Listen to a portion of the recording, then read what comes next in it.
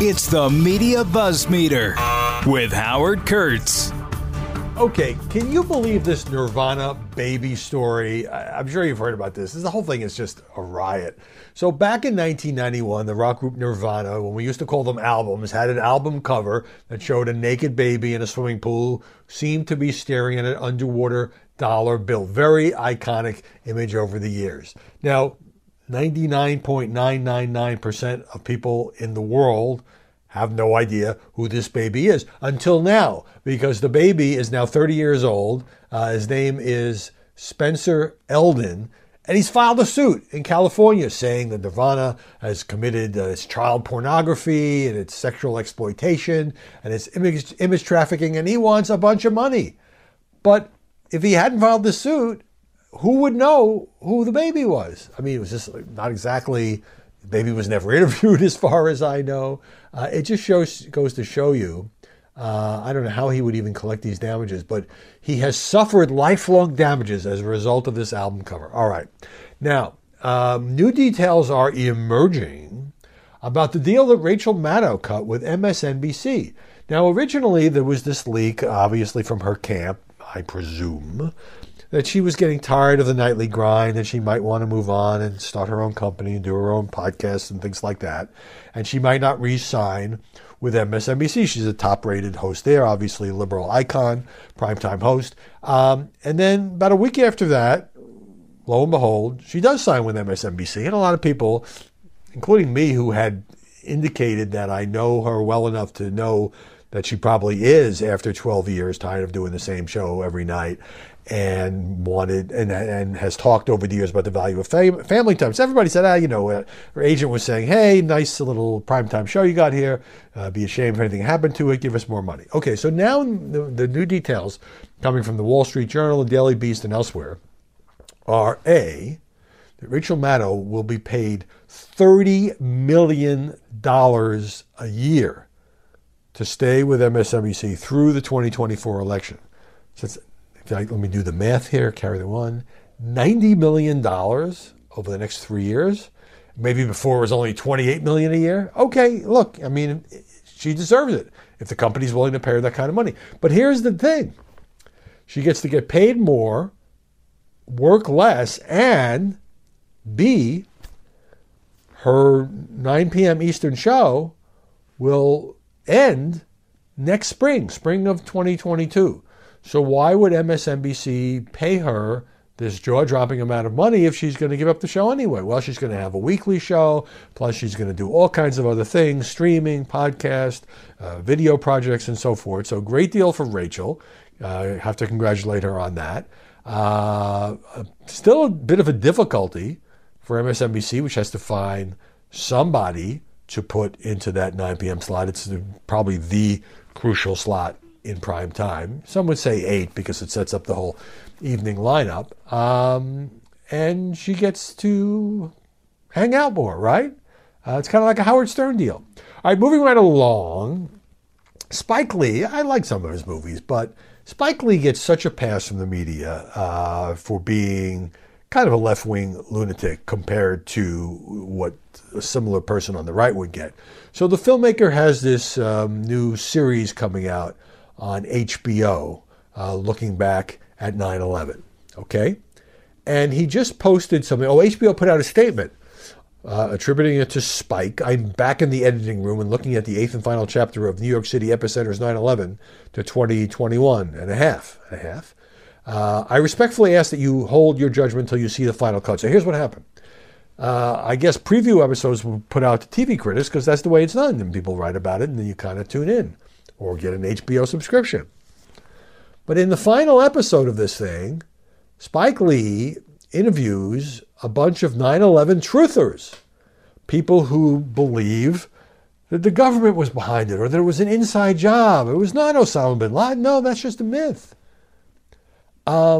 Slate, writing about this, said it's surreal, it's demoralizing, it presents, quote, the truth behind 9/11 as an open debate between two equally valid sides. Yeah, the truth, which was, 19 hijackers, most of them from Saudi Arabia, and the wildest conspiracy theories, which then, of course, would get this platform on HBO. So the backlash, I guess, has had some impact. Spike says he's re-editing it. Why interview these people in the first place? The whole thing just strikes me as utterly bizarre. Also, in media news, ESPN has now, it seems to be in the process of dumping Rachel Nichols. Now, you remember this story? Rachel Nichols hosted at ESPN. She was the lead NBA commentator. She had a show called The Jump, daily show for the last 5 years. And what happened is, what was leaked to the New York Times was a private conversation that Rachel Nichols was having, that she never intended to be for public consumption. So she, in my view, totally got screwed here. In which she made some remarks about a colleague, Maria Taylor, African-American colleague, who was kind of encroaching on her territory. And what she said wasn't horrible. She just said, look, ESPN is so obsessed with diversity that things that I should be doing that are in my contract are instead going to Maria Taylor. She didn't say Maria Taylor was a terrible person. She just said, in the name of diversity, I'm losing out. So then this goes public. Maria Taylor's all pissed off, won't accept her apology. So what does ESPN do? It offers Maria Taylor $3 million a year to re-sign, speaking of re-upping. She walks and joins NBC. And now, the final chapter here, ESPN has taken away Rachel Nichols' show, The Jump, and basically says she's not going to have much of a role in covering basketball at all. I mean, she made a lot of news on that show, didn't have great ratings, which I'm sure is part of it. But why does she bear the entire brunt of this when she was, in effect, surreptitiously recorded? Now, it wasn't one of these things where somebody set out to eavesdrop. She didn't know the recorder was on and all of that. But it just seems to me that I would have no doubt that she would probably be parting company with ESPN soon. And it seems to me she got a raw deal. You may disagree. All right, time to get down to the serious business of the buzz meter. Number one, the situation in Afghanistan. So it's kind of taking a dark turn right now. You have the U.S. Embassy in Kabul warning Americans, this is last night, to avoid traveling to the Kabul airport because of security threats, and said anybody who's already at the airport should leave immediately. Okay, if you're at the airport in that chaotic scene, you see these pictures on TV, it just looks like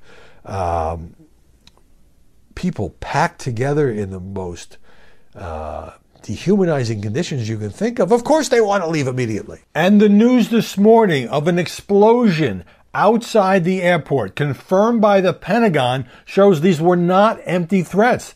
This was, early reports say, a suicide bomber. I don't have any information on casualties right now, but the explosion took place at the main entryway, or one of the main entryways to the Kabul airport. How many people, how many Americans, how many Afghan allies are going to feel safe going to the airport now that we have explosives going off and maybe more to come?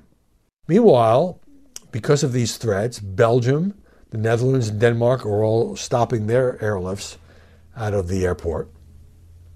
Australia and Britain have issued comparable warnings, saying Afghanistan is facing a high threat of a terrorist attack. President Biden talked about ISIS-K, which I guess is an affiliate of ISIS, which we had all thought was kind of vanquished.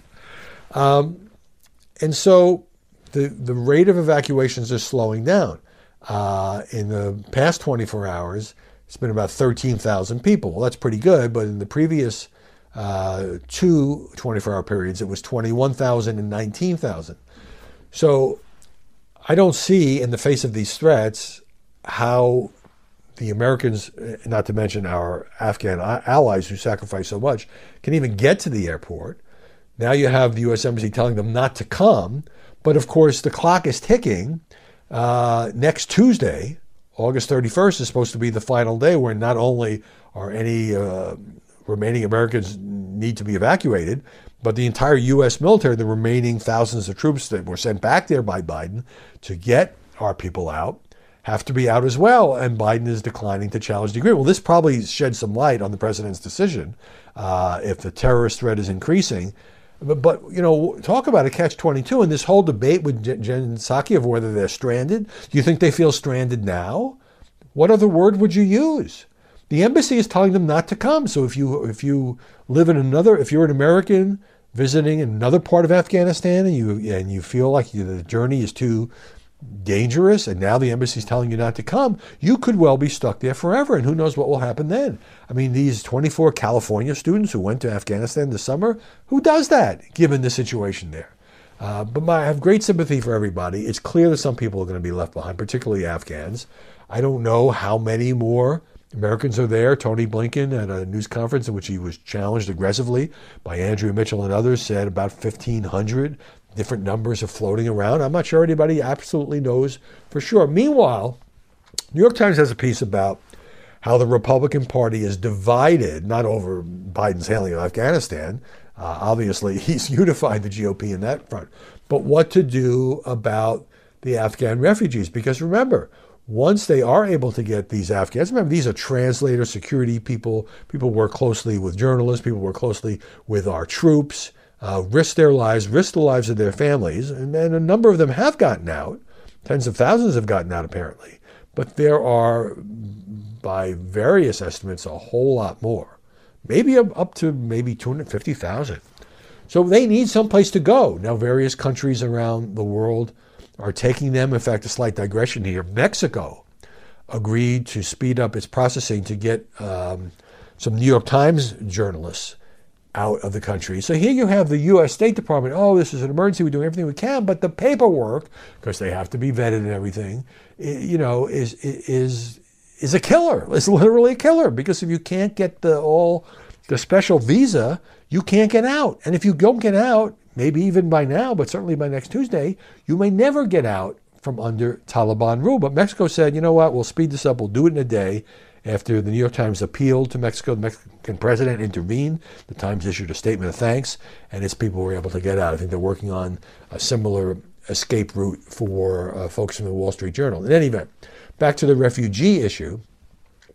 You have Donald Trump and Minority Leader Kevin McCarthy trying to use the issue of Afghan refugees to fold it into, in effect, the conservative wing's opposition to immigrants. Now, I got to be careful here, because on the one hand, we're talking about illegal immigrants that has become such a flashpoint at the border, which has been such a mess for the Biden administration, and it can't all be blamed on Trump, clearly.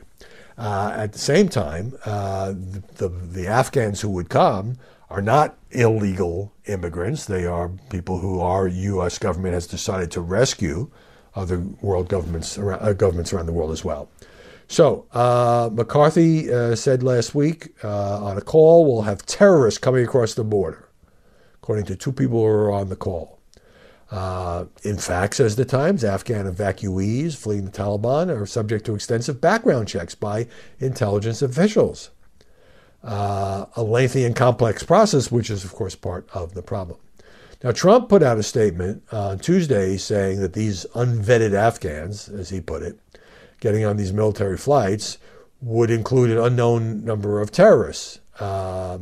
He criticized the evacuation of also of vetted Afghans, saying military planes should have been full of Americans. Now, I can understand the argument. If you got a limited number of seats, Americans should go first. But I've also saw a picture yesterday of a plane taking off about 6 people on it. Well, all these empty seats. So obviously, there aren't enough Americans that can get to the airport and get out to fill some of these flights. So it's just an absolute cluster F. It's just an absolute disaster. There's just no other way to put it. I know a lot of people, liberals who side with President Biden, are saying, look, it was always going to be messy. He inherited this. All that may be true, but the way in which he said he's pulling out the military, and then we go back in to get American civilians, not to mention Afghan allies, has been an absolute fiasco. He owns this. He owns it as a political issue. He owns it as a moral issue. I noticed that the president and Tony Blinken in his news conference yesterday are talking with more empathy, as this is just heartbreaking, particularly when discussing Afghan allies. They've seen the pictures. They know about the violence. I think they got a lot of backlash for kind of just treating this as a numbers problem. And I don't have any doubt that they're being sincere in saying this, but it is just... one more thing on this.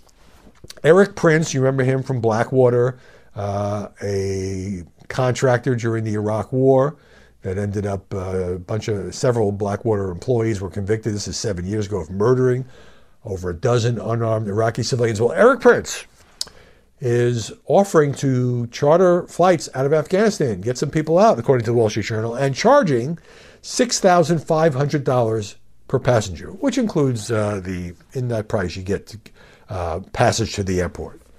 Now, Jen Psaki at her briefing went off on this, and I'm with her on this one. Boy, I don't think any human being who has a heart and soul, she says, would support efforts to profit off people's agony and pain as they're trying to depart a country and fearing for their lives. Amen. Absolutely.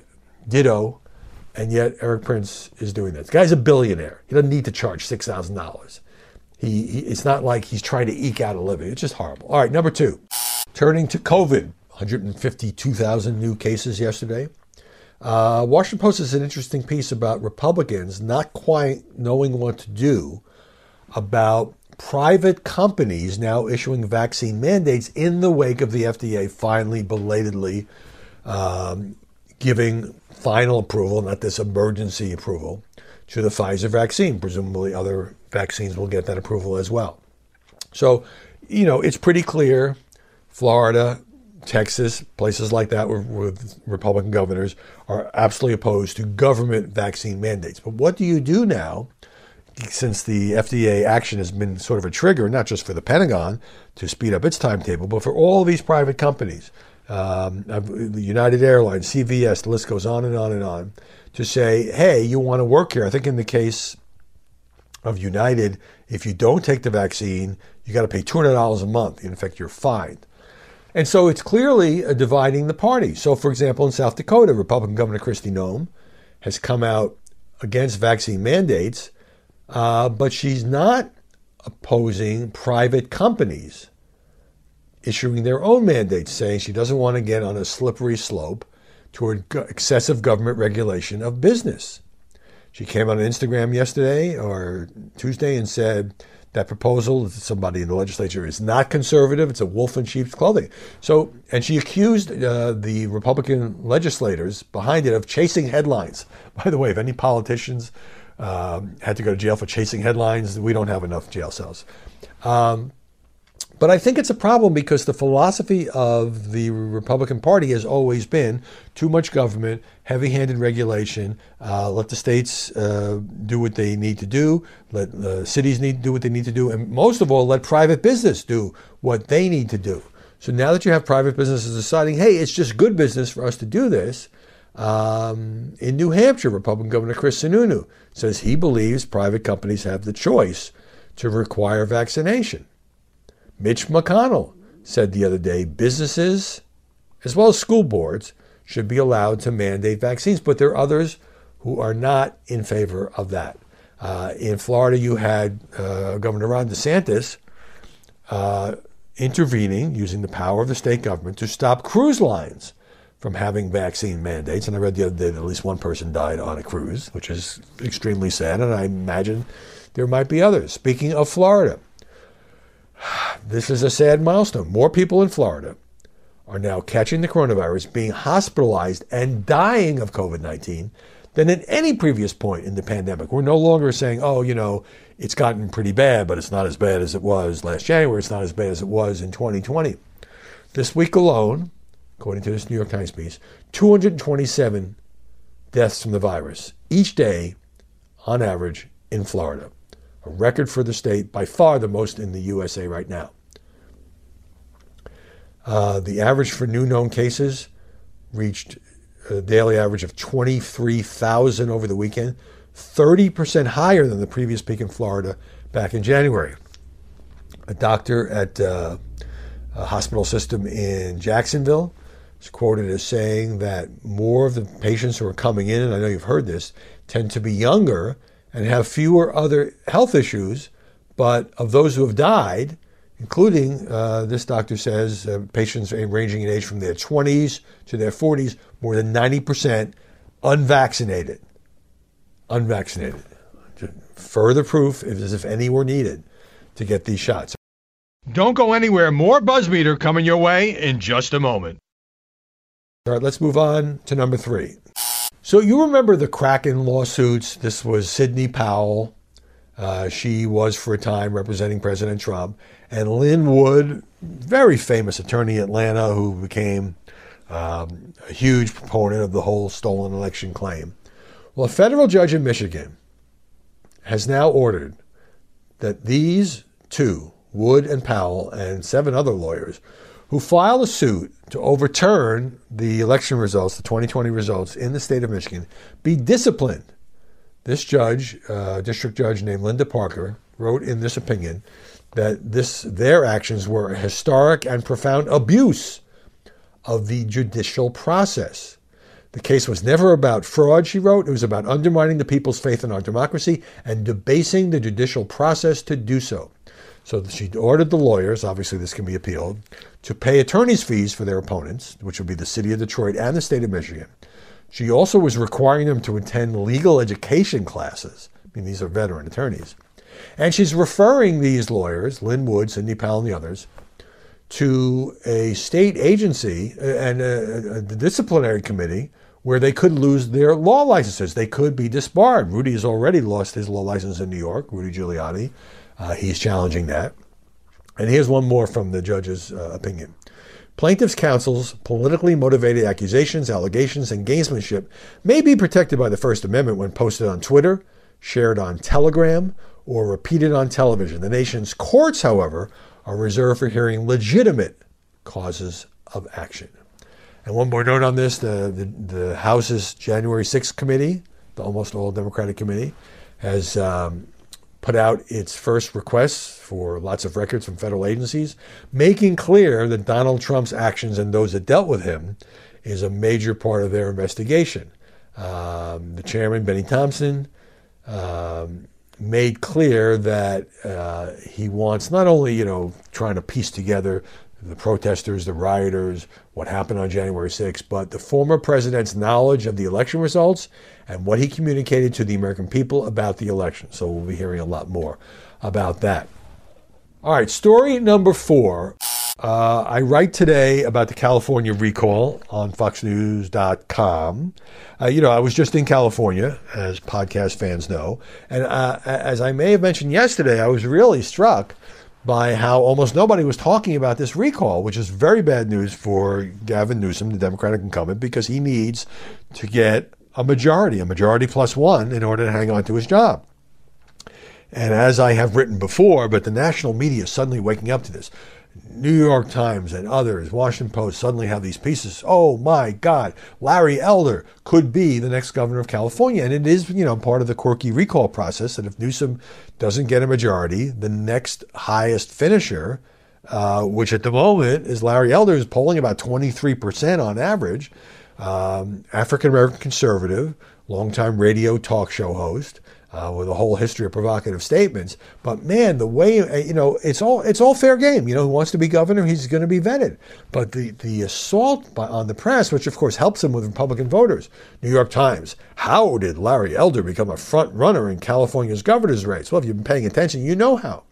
Also, Farhad Manjoo in the New York Times is a column saying Elder's a liberal nightmare whose record is so far beyond the California mainstream that he functions as a one-man cattle prod for energizing the Democratic base. The LA Times is just on a tear. There's one piece titled, Larry Elder is the black face of white supremacy. You've been warned. Another LA Times headline, Larry Elder talks a lot. Too bad you can't believe anything he says. Another LA Times headline, if Larry Elder is elected, life will get harder for black and Latino Californians. There's all kinds of stuff going on here. I mentioned in the column, and have an update on this, that Larry Elder's former fiancée and radio producer, Alexandra Dadig, who it's very California because she was once part of Hollywood Madam Heidi Fleiss's network, she told Politico that he had brandished a gun and threatened her life, and she was terrified, and she broke it off. Well, yesterday, Alexandra Dadig filed a police report with the LAPD. A lot of details about this incident, alleged incident, which Larry Elder denies, that he waved this gun and threatened her. She also says in this police complaint that he pushed her in the hallway by an upstairs bedroom saying, I don't want you. His behavior constantly made her feel threatened. Also pressured her to have unwanted sexual activity and an open relationship. He denies all this. She obviously has some axe to grind. The alleged events took place 6 years ago. So she's just filing the police report now. Obviously, she doesn't want him to become governor, so you can take that with a grain of salt. But the fact that the police have gotten involved, because before it was just her giving an interview. So that is turning into a fascinating election. And number 5, you know the site OnlyFans? So OnlyFans, it's kind of like the Substack model, although it's video, I guess. And if you're really into a certain person, celebrity, subject, you can pay, $5 a month or whatever the fee might be in order to have special access to this person. Maybe you're the only people, only subscribers can read what they write or see their videos. But the site has become defined by everything from sexually provocative stuff to porn. And there's been a lot of stories written in the press about how women who are struggling, sometimes single mothers or others, are able to earn a pretty good living by selling their videos, selling their pictures on OnlyFans, and attracting enough people who are willing to pay for that, to pay the rent, to put their kid through college, whatever it is. So OnlyFans caused an uproar about a week ago by saying, okay, enough of this. We're banning all sexually explicit content.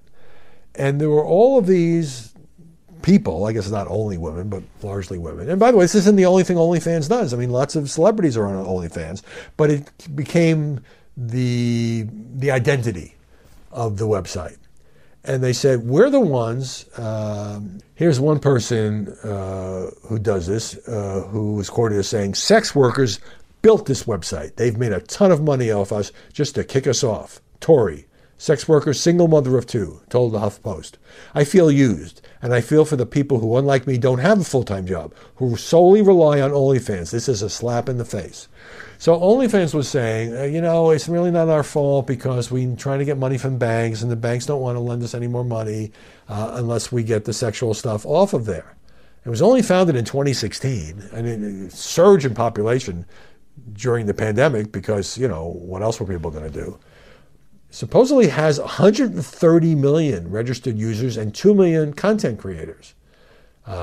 Putting it mildly, the company is best known for its adult-oriented subscription pages, although independent artists, musicians, fitness trainers also provide digital content and services. Well, now under this kind of pressure, OnlyFans has done a flip. It's done a 180. It says, okay, we're not kicking anybody off. We're not banning anything that's sexually explicit. The CEO, Tim Stokely, telling Financial Times that it was unfair treatment by banks that was behind our plan. We had no choice in the matter, he said.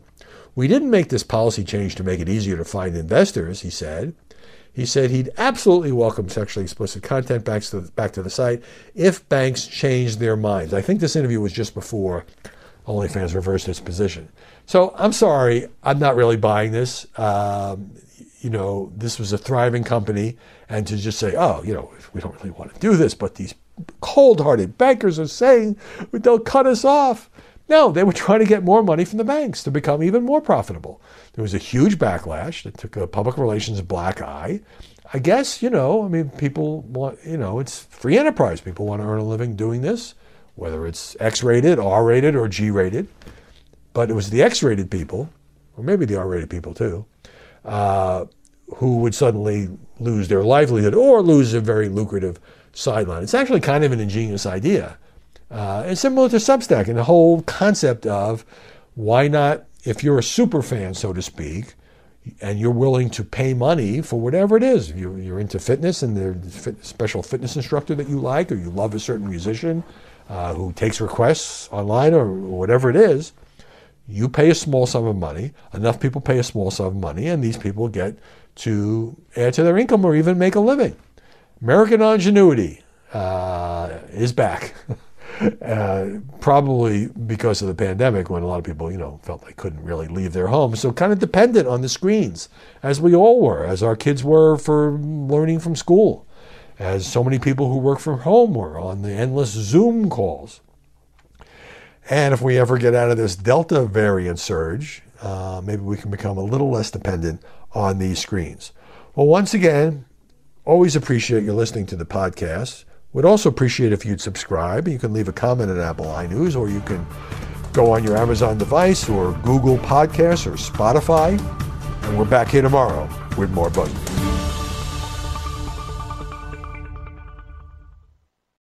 This is Jimmy Fallon, inviting you to join me for Fox Across America, where we'll discuss every single one of the Democrats' dumb ideas. Just kidding. It's only a 3-hour show. Listen live at noon Eastern or get the podcast at foxacrossamerica.com.